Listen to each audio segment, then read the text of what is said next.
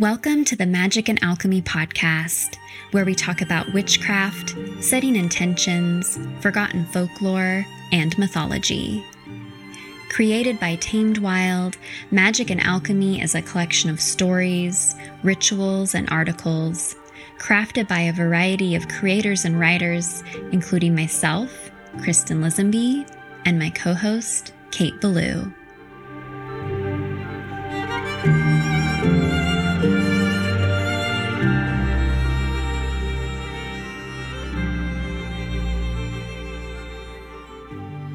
Hello and welcome back to the Magic and Alchemy podcast. I'm Kate Ballou.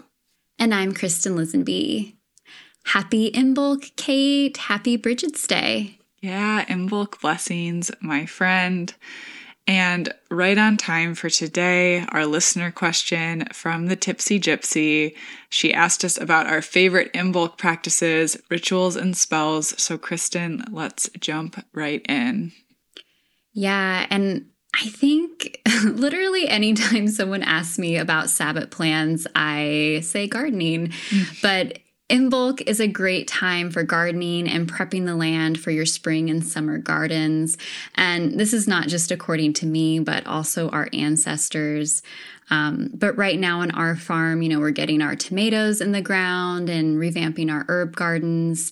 But of course, what you're planting right now will, depend on where you are in the world and if your ground has thawed. But this is also a fun time to plant metaphorical or magical seeds in our craft.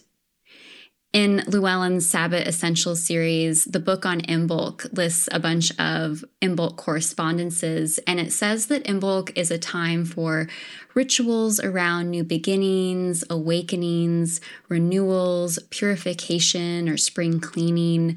It sounds like a good time for broom magic, really any sort of spell to move energy after a season of rest. This list of correspondences also mentions a quote from Starhawk about childlike delight in all things. And so I think doing something playful, maybe something nostalgic, something that reminds you of your inner child or your inner little witch, as I like to call her, is a fun Sabbath spell. But what do you think, Kate? Yeah, all of those are beautiful, big yeses from me. I think, in my personal practice, usually at this time of year, it's about altar making and also poetry magic, like as the poet goddess Bridget, kind of presiding over this day. I love to spend some time writing and reflecting and getting clear just about where I'm at right now and in this sort of middle end of winter. I think I wrote in the January box ritual that Imbolc is the dream of the seed before the seed exists. And so I've kind of been holding that little line that came through and my imaginal seeds, sort of much like the imaginal cells of the caterpillar before it becomes a butterfly. That's kind of my Imbolc ritual. I love those. And even just you describing them sounds so poetic. And I love that idea of just writing poetry on Bridget's Day. Mm-hmm. So as always, listeners, tell us what you're doing for Imbolc, how you celebrate, what your plans are. We would love to hear from you. And for today, for our Imbolc episode, we have a super special guest who is going to speak with us about mythology, mycelial worlds, and flowering wands. Yes, our episode today is with Sophie Strand. Sophie Strand is a writer based in the Hudson Valley who focuses on the intersection of spirituality, storytelling, and ecology. But it would probably be more authentic to call her a neo-troubadour animist with a propensity to spin yarns that inevitably turn into love stories. Give her a salamander and a stone and she'll write you a love story. Sophie was raised by house cats, puffballs, possums, raccoons, and an opinionated, crippled goose. In every neighborhood she's ever lived in, she's been known as the Walker. She believes strongly that all things are interconnected, between beings, ideas, differences, mythical gradients. Her first book of essays, The Flowering Wand, Lunar Kings, Lycanized Lovers, Trans-Species, Magicians, and Rhizomatic Harpists Heal the Masculine came out in 2022 from Inner Traditions.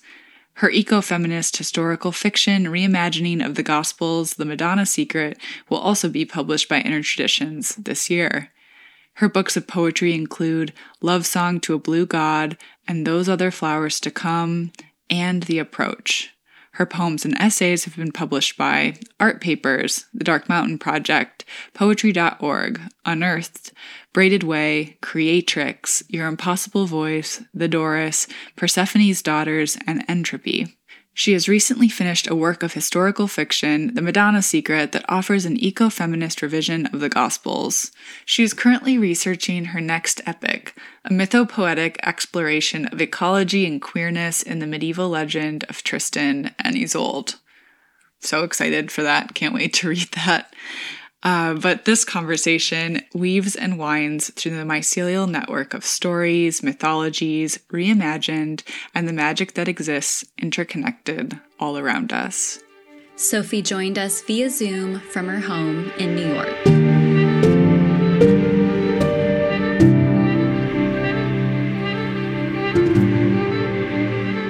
Hello and welcome back to the Magic and Alchemy podcast. I'm Kate Ballou. And I'm Kristen Lisenby. And today we have a very special guest with us, Sophie Strand. Thank you so much for being here with us, Sophie. It's so great to connect. Well, thank you so much for having me here in this magical solstice season. It feels like a nice time to be doing a podcast about magic and alchemy. Before we get started, would you mind sharing your big three with us in astrology? So your sun, moon, and rising signs. Definitely. I am a Sagittarius sun. I am a Virgo rising and a Libra moon. Beautiful. And what are you guys? I'm curious. I'm an Aquarius sun, Scorpio rising, Aries moon. Aries moon. I have a lot of friends with Aries moon. The chaos in the world. So much chaos. I am a Capricorn sun, Scorpio rising as well, and a Taurus moon. Okay, so we have the full spread right here. We do. I like that. Well-rounded. And then happy solar return, maybe recently or upcoming. Yeah, it just happened last week, actually. Happy birthday. Thank you. And I actually think my Saturn return hit early. So it ends in February. So I really feel like I'm like coming to the end of my tower card couple of years of complete reconstruction. Yeah, Saturn in Aquarius. Same. Yeah. Wow. What a doozy. It's been a time. I'm glad that we're connecting on the as we exit this moment. That's nice. That's soothing. I keep praying to cats. I'm like, help me land on my feet, please. Prayer to cats. I love that. Yeah. 9 lives as well. We need them. Sophie, can you tell us a bit about you and your work in your own words? Oh dear. I'm an author, but that feels like a facile thing to say. I'm a neo-troubadour animist. I tell love stories of rocks and minerals and microbes in deep time. I believe that everything is alive, but alive differently than me. And that keeps me asking questions. I write at the intersection of spirituality, ecology, and storytelling. And that can take many different forms: historical fiction, essays, poetry. I say that I am promiscuous in terms of genres and modes of communication. I'm a compost heap, which means I'm decaying very actively as someone with an incurable connective tissue disease. But also I am a compost heap in that I am the combination of all the thinkers, the animals, the beings, the mentors, the teachers, the ancestors that have combined inappropriately to sprout into the person, into the voice that I bring to you today. I love that description of your work. That's really beautiful. And I have to ask, have you always been a storyteller? I think I have. Well, I do think I was blessed to be born to parents who are writers and who put a lot of importance in books and storytelling and fairy tales and myth. So I grew up in a writing culture, in a storytelling culture. So I I took up the family tradition, and I used to walk around with my dad gave me a handheld recorder, and I used to walk around telling stories into it in the woods, like walking around as a little kid and recording. So I definitely had like a deep attunement to orality and to the tradition of storytelling as being boats of breath, as being interstitial and relational and always happening within an environment and a context. That I write things down now, but I definitely started my tradition as in the spoken word. It's very like Twin Peaks of you. I love it. And you have a beautiful book out in the world right now, The Flowering Wand, Rewilding the Sacred Masculine. And this book considers traditional masculinity and masculine characters in the realms of myth and folklore, plants and religious history, before, quote, reseeding our minds with alternative perspectives on male identity, quote, regardless of gender. I would love to know more about rewilding and what this word means to you. Well, it's a word that was actually, I would say that the term rewilding doesn't actually occur that much inside the book. And the subtitle of my book was given to me by my publishers, that the original subtitle was much queerer, much less anthropocentric. Rewild, is almost theological in its attempt to return to some imaginary Eden. But I always say that we aren't children of the garden. We are children of the crater, that we are children of extinction events, that mammalian life only got to experiment and the open space opened up by the Chicxulub crater impact that killed off most of life. And that, many different types of life owe their bodies, their morphologies to extinction events. So I do want to complicate that idea of rewilding, as it has become a little conflated with theology, with this kind of Edenic vision of a utopia that existed before. So rewilding is a difficult term. I do think that I have tried to compost it as I've been given it. My original title was Trans-Species Magicians, Rhizomatic Harpists, Lichenized Lovers, and Lunar Kings Heal the Masculine. Oh, I love that. Very queer and maximalist and, non-human. But, we have to compromise. And, if your language isn't accessible, it's not revolutionary. So I am thankful that some people came in and tried to say, here's language that might be an invitation rather than a closed door. And so rewilding, I think when we compost it, when we come to it from an open-hearted, feral perspective, is really, what does it mean to realize that there's no such thing as a human being without a root system, that we all are environmentally embedded, that we are all body plus breath, plus microbiome, plus other species in our environment, and that we only stay alive by virtue of this relationality. So rewilding for me is coming back into the roots and into our relationships. Which is such an important perspective, especially on the masculine, which I know something we've talked about in this podcast is something Kristen and I have both struggled with as finding a portal into talking about it.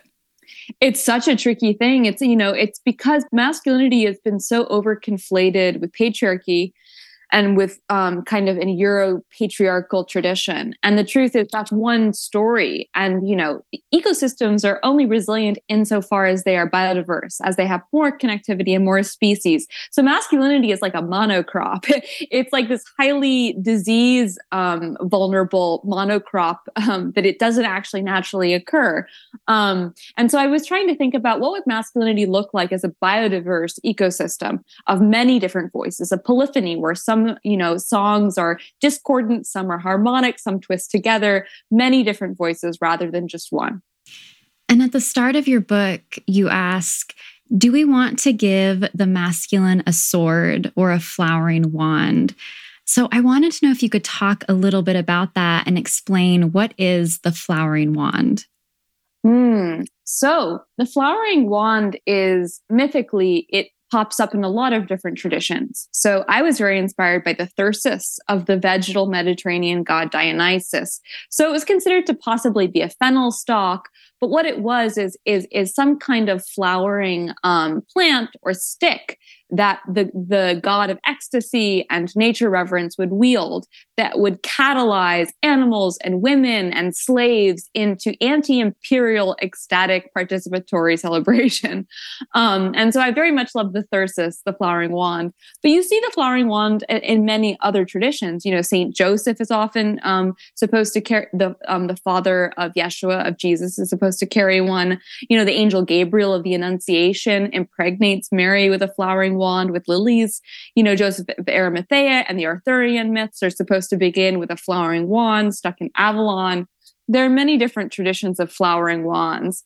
In particular, I love the mid 20th century Images poet H.D.'s syncretic poetic musings about the flowering wand called Trilogy. Have you ever come across her work? I have that book. I love it.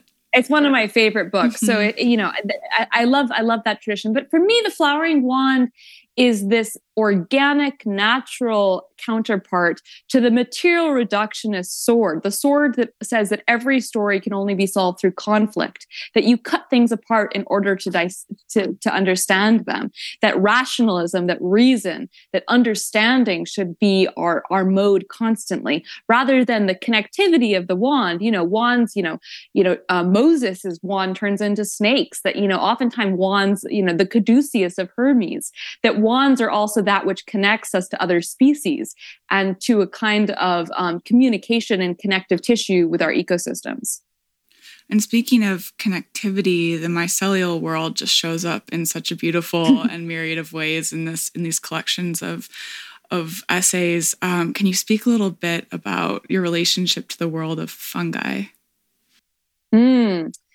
Yes. So when I was younger, I was a survivor of early trauma, and it left me with a hypersensitive nervous system. You know, I didn't gate out a lot of sensory stimuli that most people do. And this can be, disabling, but it can also be a portal into an awareness of the world that a lot of people don't notice. So I was hyper primed to insects and fungi and rootlets and dirt and beetles. I spent, my parents moved from the city when I was 3, upstate, into the shadow of Overlook Mountain, into a pretty wild forested area. And so I grew up spending a lot of time in the dirt looking at fungi and mushrooms. And for me, they occupied this really interesting liminal realm morally, that they could be bad, they could be good, poisonous, medicinal. They were honestly like the markers of the fairy world. And they were very much like fairies in that they had their own machinations and cared very little for the world of humans. And when they would interrupt the world of humans, it was often in the most mischievous of ways. So I loved fungi and mushrooms growing up. When I was 16, I fell dramatically ill, and it took 7 years to finally get a diagnosis, I think. In and out of hospitals, many different diagnoses, incorrect treatments, increasingly ill. And concurrent to this, physical struggle was a deepening love of fungi, biologically, herbally, magically, and also philosophically. And when I finally received the diagnosis of an incurable connective tissue disease, I realized, I've been primed to the connective tissue of ecosystems and the soil because I have an insufficiency of connective tissue in my own body. And I can problematize this capitalistic idea of health occurring in the atomized individual and let it leak past my skin silhouette into another species. That if I can't cure my own connective tissue, I can let the connective tissue of fungi colonize me. I can become their interlocutor. I can work for them. And so that's why I think a lot of fungal metaphors inhabit my work. I oftentimes say I'm kind of like that ant that gets taken over by cordyceps. Mm-hmm. And so cordyceps is a kind of fungi, and it facilitates the ant to, climb up these plants and then sporulate a mushroom out of its head. And I think it's Merlin Sheldrake says, by the time the ant gets to the top of the plant, it's just a fungus in an ant costume. So I would say that I'm just a fungus in a Sophie costume. I love that so much. Yeah, do you know Bette Williams' work at all?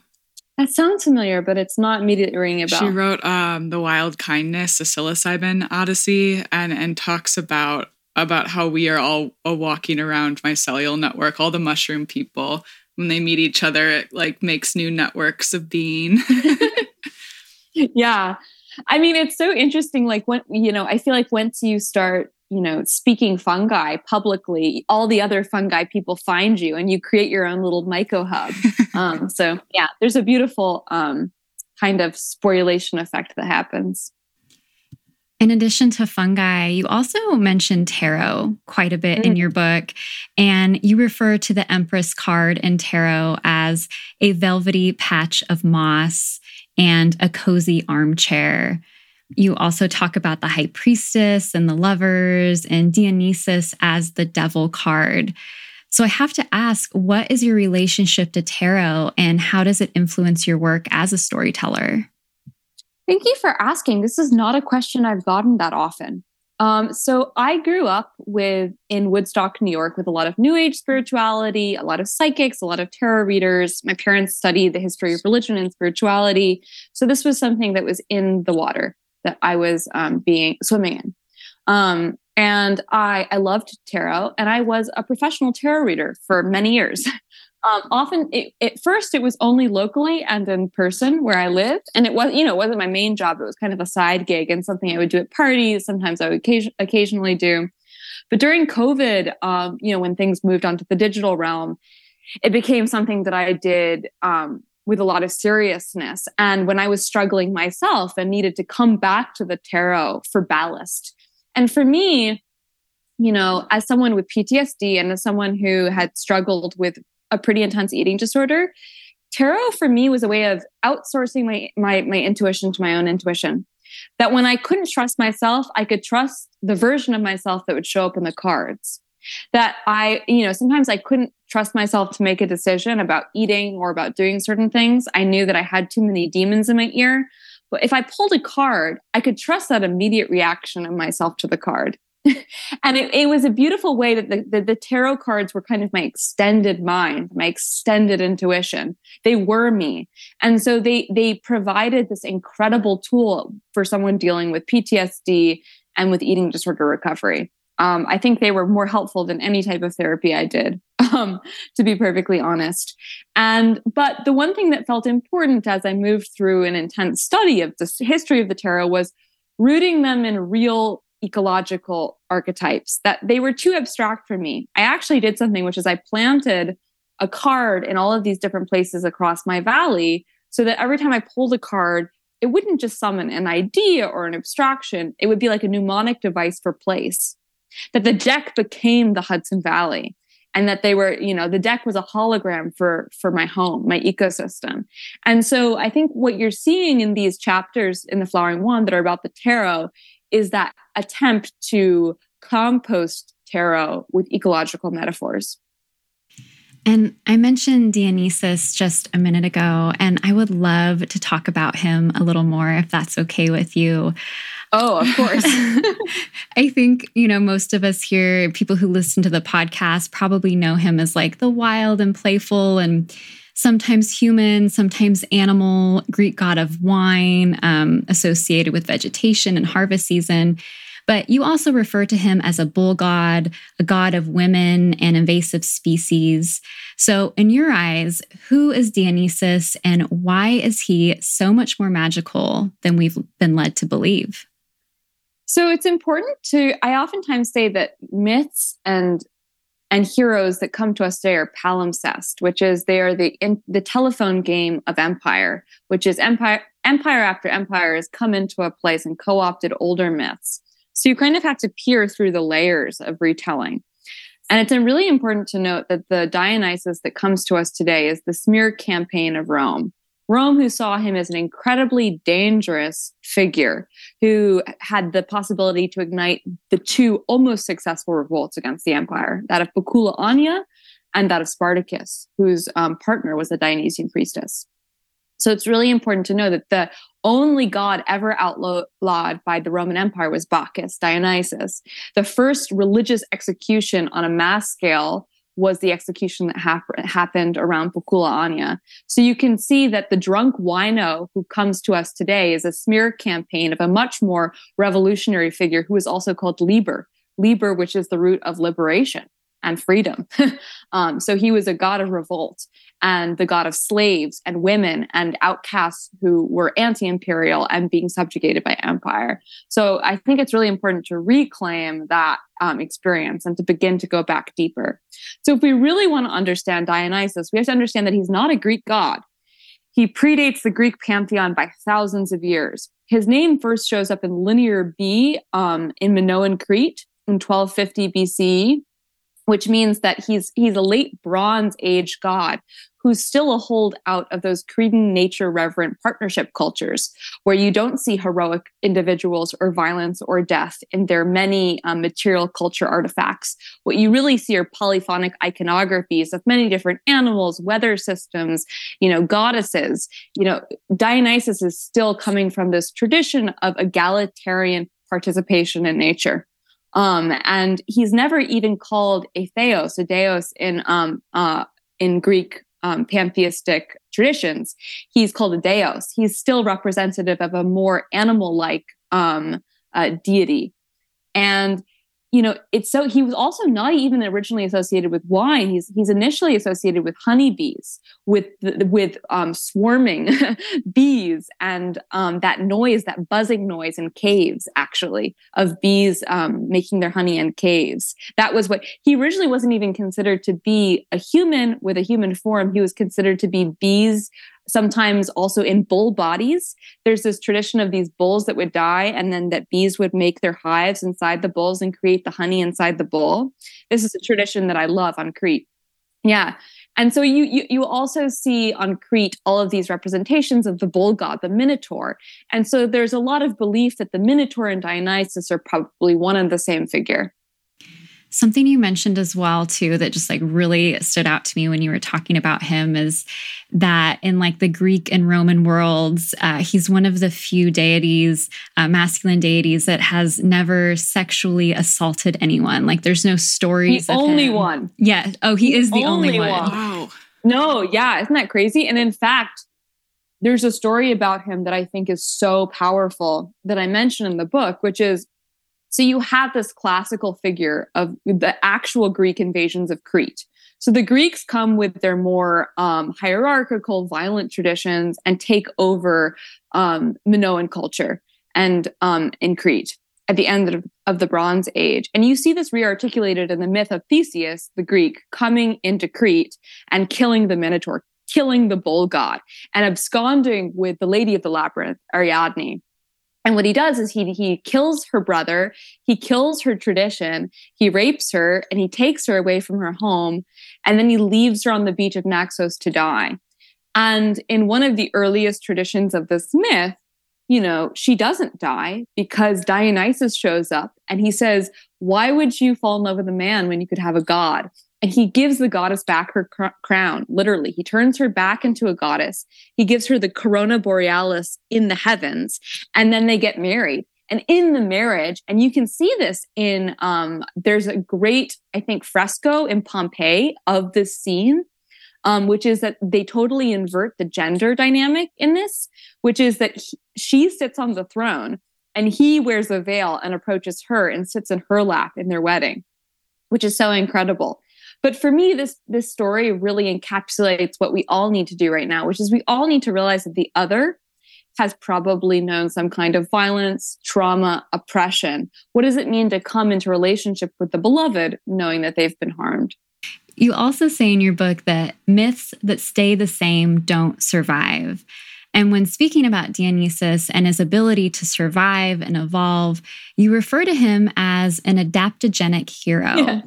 And I was wondering if you could expand on that and maybe also explain what an adaptogen is for our listeners who may not be familiar with that term. So as far as I understand it, an adaptogen is some kind of plant or medicine, some kind of natural being that when you take it, it doesn't have a targeted effect. It doesn't do the same thing every time. It has a tailored effect. It goes into your body curiously and says, what specifically do you need? And what it does is it also primes your immune system to respond with more specificity to the issues that it's having. So it brings your body into attunement. What seems really important about adaptogens is that they're tailored. They don't have this kind of colonial, homogenized approach. They don't go in with the same tool every time. They go in and ask questions of your body and respond with incredible care and precision. They're like an acupuncture needle. They know exactly the right points to hit. And the thing about Dionysus that seems so adaptogenic is every time he appears in a different city, he's always considered to be a stranger, new, and he always looks a little bit different and behaves a little bit different. He freshly adapts himself to the social, ecological, political climate of the time period, that if he showed up the same every time, he would eventually grow brittle and be out of date. But because he kind of follows this, fungal cycle of decay and then refruit and decay and refruit, he can always refruit as a very specific mushroom that is responding to what's there at that time period. So, I think of reishi, I think of the bracket fungi reishi, that is an adaptogenic medicine. And I think oftentimes that Dionysus is very much like reishi. Reishi, grows out of dead elm trees. It grows out of death and decay. It understands that death is the womb of life. And it also understands that every time it arrives differently. And what you were just mentioning too about the other, in your book, I had written this down, that there are no monsters, only bad rewrites of forgotten stories, which I love. And I have to say that how do you pronounce Artemis's kind of counterpart? Actaeon? Actaeon. Yeah. We talk about Artemis a lot on the podcast, but have never talked about Actaeon. And I wondered if you could speak a little bit about this relationship, and then also kind of wondering how your relationships to myth and stories might have changed as you wrote this book. Thank you. So in the Ovid interpretations, when the late Romanized versions of much older stories that come to us, Actaeon is the victim. And he's also a bad actor, in that he catches Artemis bathing, and then Artemis changes him into a deer and he's eaten by his own hunting dog. So it's very much an allegory. It's very didactic and a punishing story that posits the goddess as being murderous and capricious, and Actaeon as being kind of, getting what's coming to him, but also, interrupting and violating the goddess's domain. We see a lot of, very simplistic ideas. But the truth is that the story of Actaeon far predates Ovid and the later Romanized versions of his story. Actually, the earliest versions of Actaeon's story don't come to us written. They come to us iconographically. And so if we look at the images, what we actually see is we see the goddess, and then we see the goddess turning her counterpart into a deer. And if we look at the mythologies that cover Europe and go down into the Mediterranean basis, we will see that horned gods with antlers or with bull horns are considered the counterpart of the goddess. And in fact, the most magical, most important transformation of a human man was into this trans species king who could wear the horns, that showed that he wasn't just the king of human beings, he was the king of the land and the counterpart of the goddess. So what a story that used to, I think, probably represent the marriage, the hieros gamos of the horned god and, the huntress, has been turned into this, patriarchal allegory, where you have your chaste goddess, whose body is being violated by this man, who then she kills, which also casts her in this kind of fetishized role of the mother goddess who kills men and, spits them back out. Yeah, to think of the horns more as like a sacredness instead of a punishment, I think is really powerful. A crown. Yeah. Mm-hmm. Yeah, they're the original crown, And if you look at the oldest cave paintings of spirit workers, the characters are always wearing horns. That to be, shaman is this very problematic term. I like to say spirit workers, but if you look at the tradition of spirit workers, people who could dialogue with nature, who could heal, who could tell stories for the community, they would always be wearing horns. Sophie, I would love for you to read that final benediction in your book, if you have it on hand and that's okay with you. Of course, yes. It would be, I would be honored. Let me get my book so I can do that. It's right here. Okay. It's always such a weird thing to be able to hold it in real life. All right, thank you. A final benediction. May the moon blend us in the bowl of bothness. May we compost our heartbreak, mulch our wounds, pour water into the dry cracks of dead soil. May our wands turn into snakes, our snakes to wands, our swords to flowers. May our pleasure be as intelligent and revolutionary as ivy digesting a building. May we find rainwater fermented mead in beehives, gods surfacing mushroom-headed from the mycelial underworld. May we approach mountains as our lovers, landscapes as our own bodies. May we honor the porousness of our bodies, selves, souls, breath, the place where our roots fuse into other roots, the beings that constitute our song, the larger song we sparkle in as one small star in a constellation. May our time be as slow as bluestone, as quick as a hummingbird heart, as sweet as nectar, as thick as pollen, as light as a spore on the wind. May we fill the spaces left behind by blight, by extinction, by harm, with song. May we heal each other. May we ask each being for its story. Thank you. Thank you. Would you be able to speak a little bit about this charge, this poem, this portal?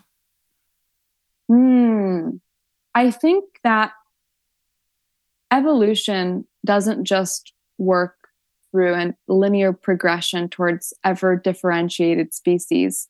The most biological novelty is produced by the moments when two species fuse, when they risk their own shapes and dive into another body. I'm speaking about symbiogenesis, when the two bacteria merge to form the complicated multicellular lives that constitute our bodies today. Lichen as being a composite of fungi and algae and bacteria and yeasts. That symbiosis, that fusion is the imperative right now, that we've been differentiating ourselves from nature and from our environments for a long time. But if we're going to survive right now, we need to tie our roots, to other species, to other places, and to people with other belief systems. Right now, we need to risk our own safety, our own selves, and fuse. And so I think in this book, the biggest imperative is sing into those empty spaces created by extinction. Sing back to the bird that doesn't have a mate. Find a way of stepping into the wounds that you have created. That's beautiful. I love that. We've talked about so many beautiful things today, different deities and fungi. But what is if you had to just use maybe like a few words or like a sentence, like what is like the big takeaway?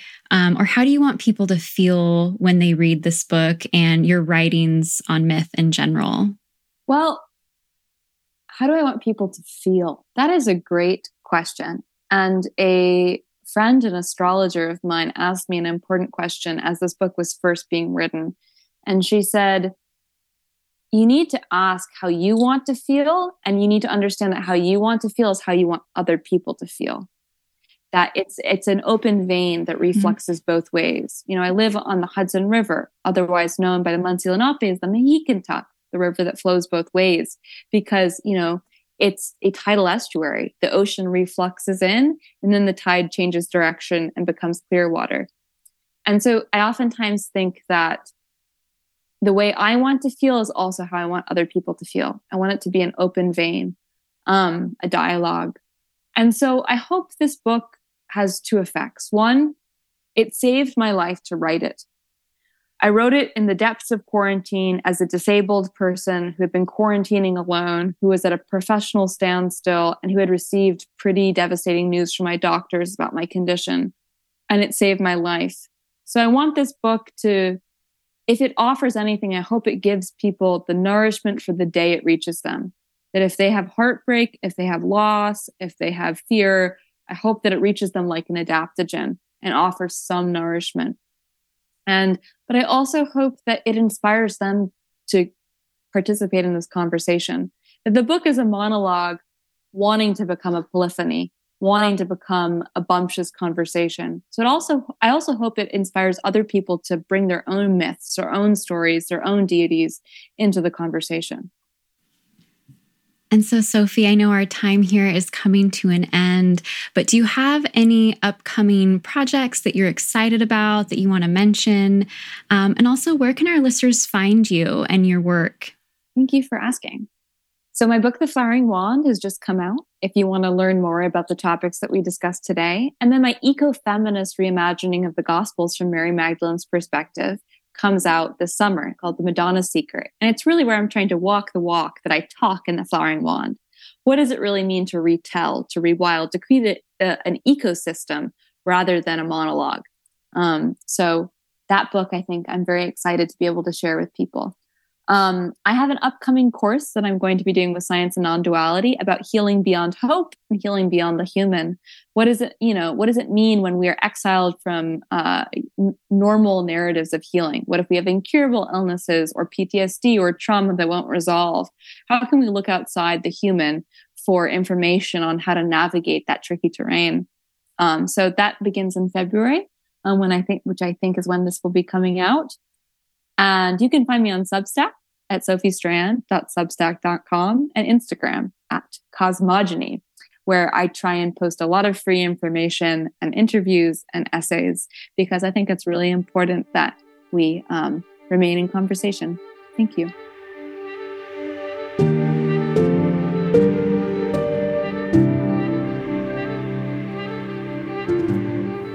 Thank you so much, Sophie and listeners, for joining us today on Magic and Alchemy, a podcast from Tamed Wild. Again, we're Kate Ballou and Kristen Lisenby. You can find us online at K8Ballou and at East and Alchemy. Send us all of your questions, comments, or just say hello via email at podcast@tamedwild.com. You can view all the amazing offerings from Tamed Wild on their Instagram at Tamed Wild or on the blog tamedwild.com. Tune into next week's episode for another magical conversation. Just a reminder that magic and alchemy are always available to those who know where to look for it. So mote it be or something better. Until next time.